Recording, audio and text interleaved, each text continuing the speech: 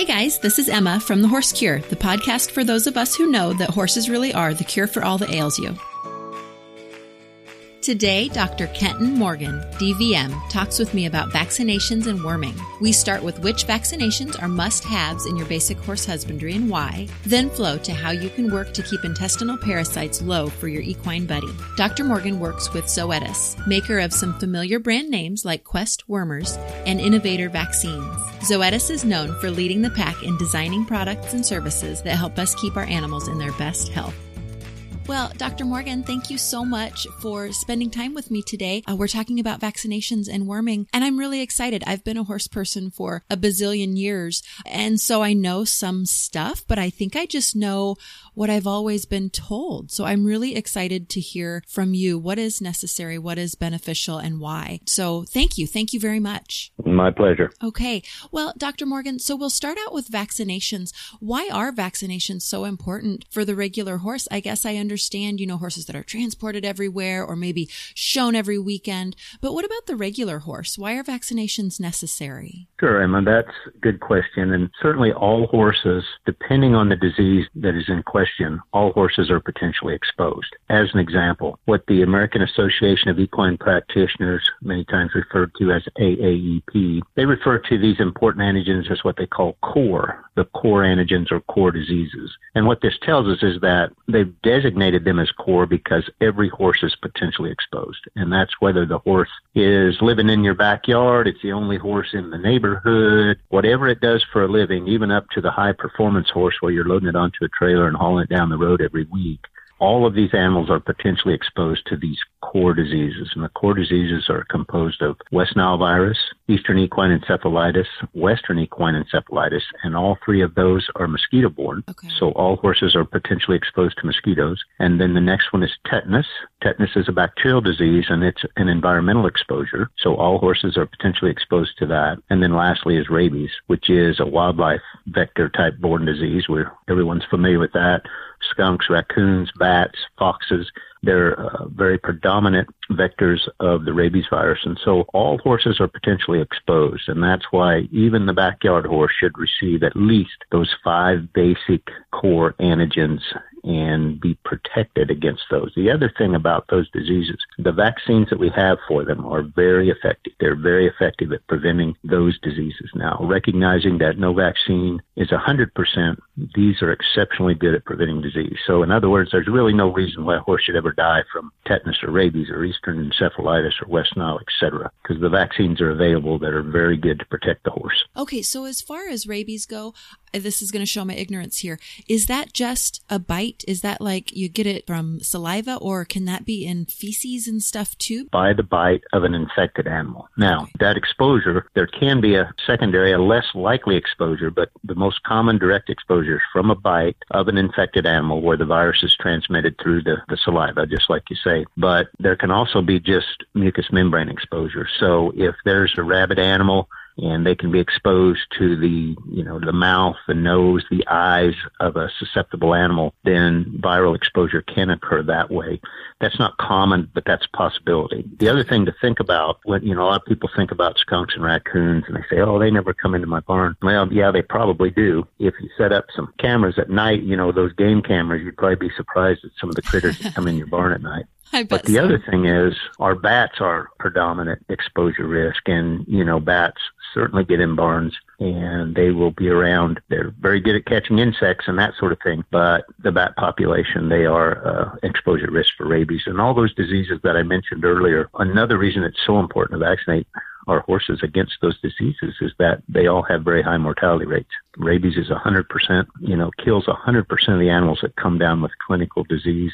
Eastern equine encephalitis, many times referred to as sleeping sickness, has about a 90% mortality rate. West Nile virus, about a 30 to 35% mortality rate. And tetanus, probably somewhere between 70 and 85% mortality rate. Western equine encephalitis, which is also a part of that group of diseases that I mentioned, is about 60%, about a 60% mortality rate. However, we don't see that commonly anymore in the United States. We haven't had a confirmed case in a few years, but we still want to be vigilant and include that in our vaccination program. So all those diseases have high mortality rates. They will kill our horse, and they are just so easily prevented by the use of vaccines. So you said, West Nile doesn't seem to have as high a mortality rate, but what does life after West Nile look like? Because it's not real pretty. Is that correct? That's correct. Many of the horses that come down with clinical West Nile, where they're showing neurologic disease due to the West Nile virus, they can have long-term effects. Now, not all of them, but a pretty good percentage of them can. And that may be out for 6 months, or it could be indefinitely after they've recovered from their initial disease episode. So it can have lingering effects for a long period of time. And I believe in my area, which is kind of northern Midwest, the equine influenza is recommended to be vaccinated regularly as well. Can you talk a little bit about that one? Yeah, equine influenza, and then kind of a similar virus, if you will, a different but similar virus as far as the disease it causes, is also what we call equine herpes virus, or some people may recognize it as rhinopneumonitis. Both of those are respiratory viruses of the horse. They would be what we call risk-based type antigens or diseases. In other words, not every horse may need to be vaccinated for flu and herpes, but any of your animals, if they're mixing with other horses, if you're taking them out to trail rides, if you're putting them in a trailer and competing with them on any kind of a regular basis, they definitely need to have both of those, the equine influenza virus vaccine and the equine herpes virus vaccine. Both of those are very important. It's a common respiratory disease, especially in our younger horses. Herpes, of course, it can do some other bad things in horses besides respiratory disease, which is the most common clinical presentation of that virus. It can also cause abortion in pregnant mares, and on certain occasions, it's somewhat rare, or is rare, but when it happens, it can be devastating, and that's the neurologic form of equine herpes virus, which carries a pretty high mortality rate as well. And how can those viruses be transmitted? Is that through the air? Is that water? Primarily direct aerosol, or direct exposure or aerosol exposure. Okay. However, you bring up a good point. If horses share common watering holes or buckets, tanks, those kinds of things, potentially those viruses can certainly be spread in that fashion. There are other respiratory bugs that can be spread by that fashion. And then the other thing we have to remember about, sometimes we can spread those viruses, we being the people taking care of the horses. We go from one horse to another. If we've got a sick horse, we're using things in the stall to clean the stall. We may get some contamination, some virus on our hands, unbeknownst to us, and go from stall to stall with that. The water hose that we stick in each of the buckets down the shed row, that can be a potential exposure risk. So there are a lot, we call those fomites, and those are inanimate objects that can become contaminated with the virus and then spread from one horse to another. So we just have to be really vigilant when it comes to those types of things. Dr. Morgan, how often should a horse be vaccinated? And tell me about boosters. Well, if the horse has never been vaccinated before, for most of there are a few exceptions, but we won't get into the details on that today. But for the vast majority of the vaccines that we use in our horses, if we've got an adult horse and they've never been vaccinated before, then they need 2 initial doses at about 3 to 4 weeks apart. Okay. This is because of kind of how the immune system works. And that first dose kind of sensitizes the immune system to these antigens. And then the second dose, we get a really strong booster response. And there are tons of different types of cells within that immune response, but a very important subpopulation of cells are what we call memory cells.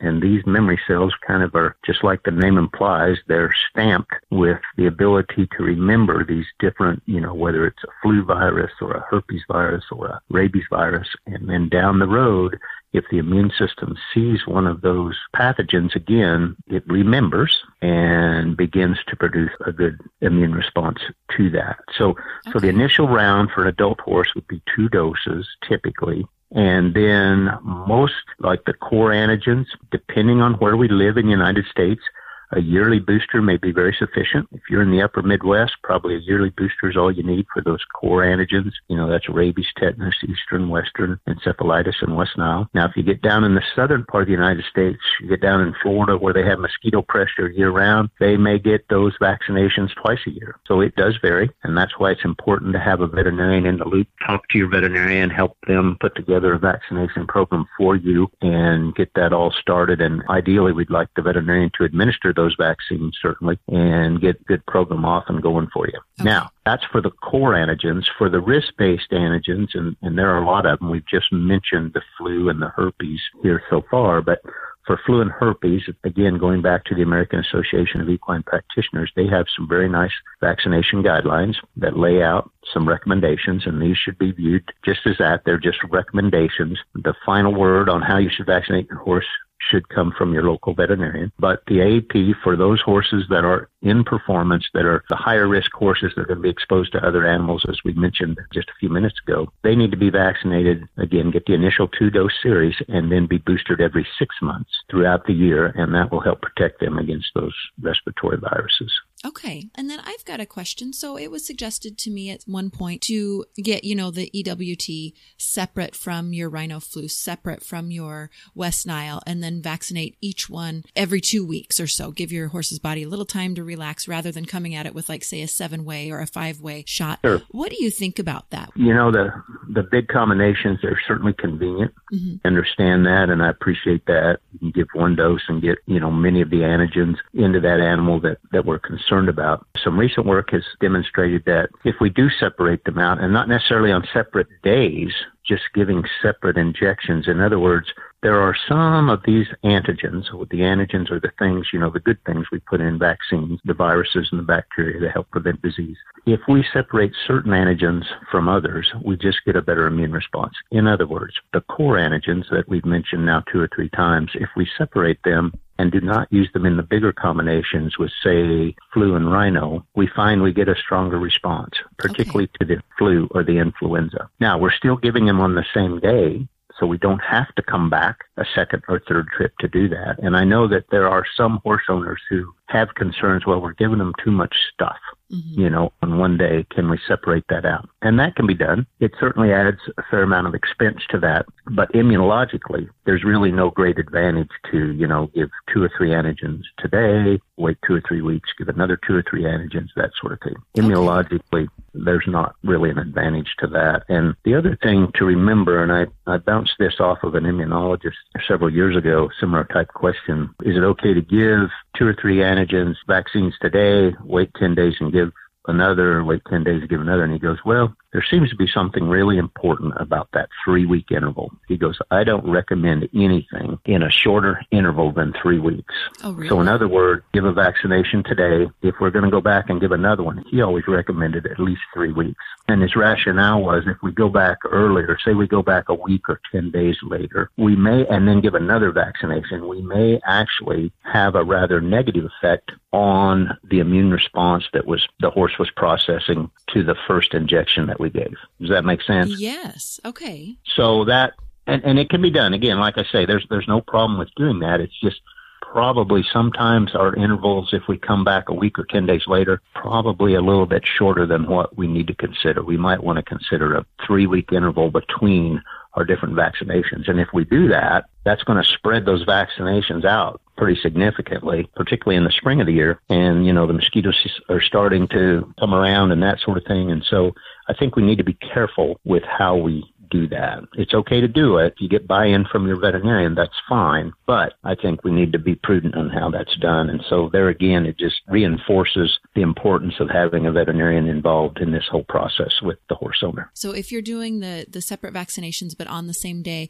you could do left side of the neck for, your EWT. You could do right side of the neck for your rhino flu, and perhaps a hip. I've not given a hip vaccination, but I know you can do that maybe for West Nile. Is that kind of what you're saying, or something? You could spread those out. Probably what we would recommend is giving your core antigens, those the 5 big ones, if you will.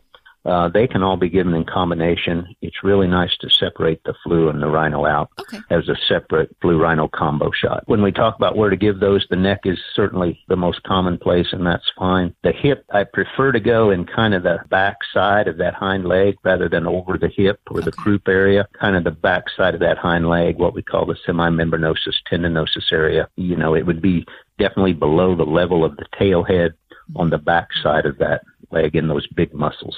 On the backside of the leg. That's fine. It's a good place to give vaccinations if you've got a horse that tolerates that okay. I think that is comprehensive and really informative. Would you like to move on to deworming? I've got some worming questions for you as well. Sure. Okay. Sure, that'd be fine. All right. So why is deworming such a big deal? Well, intestinal parasites in horses they're very common, almost ubiquitous. Okay. They're just about everywhere you want to check for them. We find them, and certain parasites are more important at different ages of the horse's life cycle than others. And so there again, we have to be aware of that. We have to be aware that some of the dewormers we have on the market, they kill certain parasites, but not all parasites. Again, different times of the life cycle of that animal, it's appropriate to use a specific dewormer, and then maybe later in life, that would not be the one that would be our first choice off the shelf to use in that particular animal. So it's important to know during the lifespan of that horse which are the parasites that pose the greatest risk, and then choose those dewormers. We call them anthelmintics, but choose those dewormers that then are most effective against those targeted parasites. Okay. And just like I mentioned when we were talking about the vaccines, this is why it's so important to have a veterinarian involved with your internal parasite control program, because they will know at different ages of the horse's life which parasites are of most concern, and then they will also know which of the different dewormers are effective against those parasites. And then what throws another big wrench into this whole process, if you will, is the fact that there's fair amount of what we call parasite resistance. They're resistant to different dewormers or anthelmintics of certain parasites. And there again, we need to know that, and your veterinarian does. And so they can steer you to or away from a specific anthelmintic so that you're going to get the best bang for your buck, so to speak, and get the best control in that horse. A couple of examples. In the young horse, for the sake of this discussion, let's talk about horses that are 10 months of age or younger. Okay. Roundworms. Roundworms are a big concern in the young horse, and there are some anthelmintics that are very effective against roundworms, and then there are a couple of other very popular anthelmintics or dewormers which are not. They're great for horses as they get a little bit older because they have a different set of parasites that we're concerned about. But in the young horse, the roundworms, there are certain drugs that are way more effective than others, and so we need to know that. Okay. Then as the horse matures, for reasons that we don't completely understand, as horses get older, they develop a natural resistance to the roundworms. They're not affected by them anymore. It's very rare for an adult healthy horse to have roundworms. It's very common for foals to have roundworms, but it's very uncommon for adult horses to have roundworms. So at that point in their life, once they're really past about age 12 to 15 months, we don't really even worry too much about roundworms for the most part. Now we begin to worry about what we call small strongyles, which is a different parasite, tapeworms. As the horses pass that year of age point, we begin to worry about tapeworms and some other things. So specific drugs are required to get tapeworms, and we need to know which drugs work for that and which don't. It's a little more complicated than just going out and buying a paste dewormer, off the shelf. Sure. And, hey, I used a yellow box last time, so this time I use a red box, and it's a different drug, and that's not always the case. So it's really important to have some good input from your veterinarian. And so fecal exams, how often should one do that for, ideal care as far as keeping your worm count down? Fecal egg count, that's kind of foundational to this whole deworming program, and that's why, again, we want the veterinarian involved. They're the ones that will get the fecal egg count done for us and can interpret the results of that and kind of help put some risk values, if you will, to those horses. Assigning those risk values, we can better determine, okay, this horse is a lower risk animal, so it's going to need deworming. Say it'll need a good spring and a good fall deworming program based on the fecal egg count.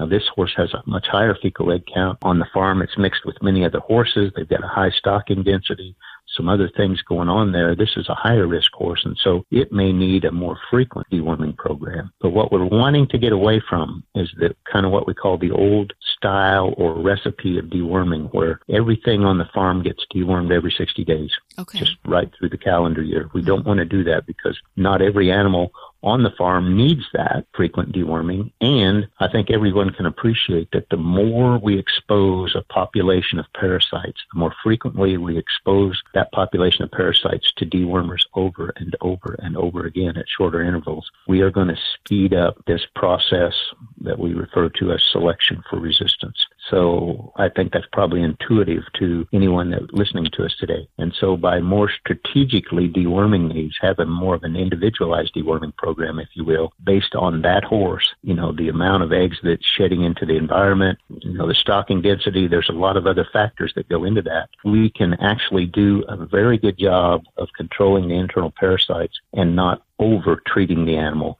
when we over-treat them and treat more frequently than we really need to, we will contribute to this selection for resistance or resistant parasites. So we want to stay away from that. And so those fecal egg counts, they're foundational to that. So as far as how frequent to do that in the adult horse, doing them probably once a year is adequate. Some recommend twice a year, and that's great. If we can get that done twice a year, that's even better. Okay. But a good fecal egg count, and probably the best time to do that is in the spring. I always say when the grass is greenest, that's a good time to do a fecal egg count. But we don't want to do a fecal egg count 2 weeks after we've dewormed the horse because it's not going to give us an accurate reading. Yeah, hopefully it looks pretty clean at that point. Yeah. Right, exactly. There again, the timing is critical for those, and your veterinarian can tell you how long after a particular dewormer you've used is it appropriate to do a fecal egg count to get that baseline for that particular animal. There is a way that we can also use fecal egg counts to assess the effectiveness of the dewormer. Those are called fecal egg count reduction tests. That is where we actually give the dewormer and pull a fecal egg count that day, pull a stool sample and do a fecal egg count,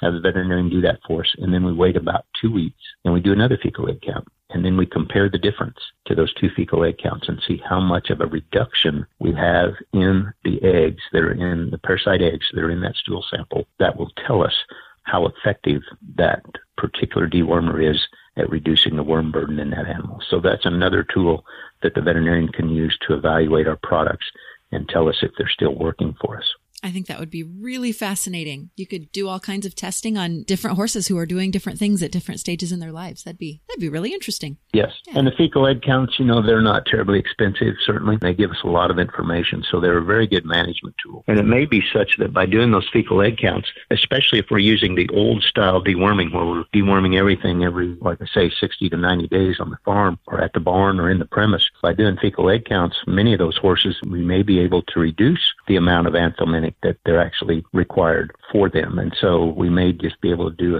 a good spring, a good broad spectrum dewormer or anthelmintic in the spring and another one in the fall. Particularly we want to think about tapeworms and bots and encysted small strongjaws in the fall. And there are certain products that work very well for that. And so it may be such that by doing fecal egg counts, particularly if an owner has maybe a big boarding barn or a number of horses in the pasture, they may actually save money, still do a good job of controlling the parasites, but they may actually be able to save money on their deworming products by doing appropriate fecal egg counts on these horses and tweaking their program. Now tell me about dosing because, I've got a regular sized horse and I usually use about a tube worth of wormer. But yeah, how can we be specific and accurate and really as useful as we can possibly be with these drugs for, the average horse person? You bet. And, all these anthelmintic products, they're developed by the drug companies on a per weight basis. In other words, the dosage has been determined based on the size of the animal, right? Sure. It's intuitive. It's a no-brainer there. Now, the other thing is they need to be aware that there are tubes of dewormer that are designed to deworm up to a 1,500-pound horse, and there's others for 1,100 or 1,200-pound horse. And so, number one, we need to always read the label on them and see what the directions are to give. And number two, we need to know what the weight of our horse is. Ideally, that'd be stand them on a scale and get a very accurate weight, but most of us don't have access to that, certainly. Now, some of the veterinary clinics, they have horse scales, and it's good to capture a weight. If you take your horse in, regardless of why the horse goes into the clinic, they usually capture their weight and have it on their medical record, and that's good to know. But what I've found over the years as a veterinarian, and I'm certainly guilty of this too, my ability to estimate the weight of the horse is not nearly as good as I think it is. If you want to have fun, take a group of really good horsemen, bring out about 3 different body type horses and have already weighed them on the scale, know exactly what their weight is, and then bring them out and make them write down what the weight is of each of those horses and then tell them. And you'll find even, very seasoned, experienced horse people, it is challenging to get an accurate weight. And so the next best thing, if we don't have a scale, is to do a weight tape. And those are available. There are many different types of weight tapes that are out there. They're very simple. You put them around, typically around the withers of the horse. There again, it will tell you exactly where to place the tape. And you pull it around, you pull the one end, and then you match it up where it faces on the other corresponding other end of that tape, and it will give you the weight of the horse. And those are pretty accurate. They're not exact, but they're definitely, typically, they're more accurate than any of us are going to eyeball that horse. Okay. And so that's a better way to give an accurate dose of our anthelmintic based on the weight of the horse. And why that's important, if we underdose them, there's a couple of negative things. Underdosing horses with anthelmintic can actually contribute to parasite resistance over time that we mentioned earlier. Sure. And then also, if we really grossly underdose them, obviously it's not going to be effective. So two things we don't want to happen. We want the dewormer to work, and we don't want to select for resistance. And if we underdose them, particularly if it's a significant underdosing, we contribute to both of those things. So overdosing, certainly there's a safety range on these products, and the anthelmintics are quite safe, but overdosing them, there's really no big advantage to doing that. They're not going to work better just because we gave 20 or 30% more than we should have. Okay. They're designed to work at the dose on the label, and so by giving that extra dewormer, there's really no great advantage to that. It's adding cost to it, and it's an unnecessary cost. Those are the things to keep in mind and why it's so important to get an accurate dosing on that horse. We're going to get the best bang for our buck by giving that accurate dose, and if we underdose, we are going to contribute to some problems such as the development of resistance. Dr. Morgan, give me just a real quick blurb about why you love Zoetis products. Why does Zoetis really ring true for you? Because I know they do a lot of different products, but there are so many out there. What is best about Zoetis for you? Why do you feel so strongly about them? I think the most important thing for me is that Zoetis is very much a science-driven company, and so they really invest in science. We invest a ton of money every year in research and development. And obviously, that's the lifeblood, the lifeline, if you will, of any pharmaceutical company is what are the new things coming down the pike, if you will. But we invest a tremendous amount in science so that we know how these products work. We know that they're going to work well. And then once we have those products approved and in the marketplace, we continue to invest in them. We continue to do what we call field-based research to make sure that these products are performing like they should. Sometimes we'll even compare them to other products to see if maybe there's an advantage to using product A over product B.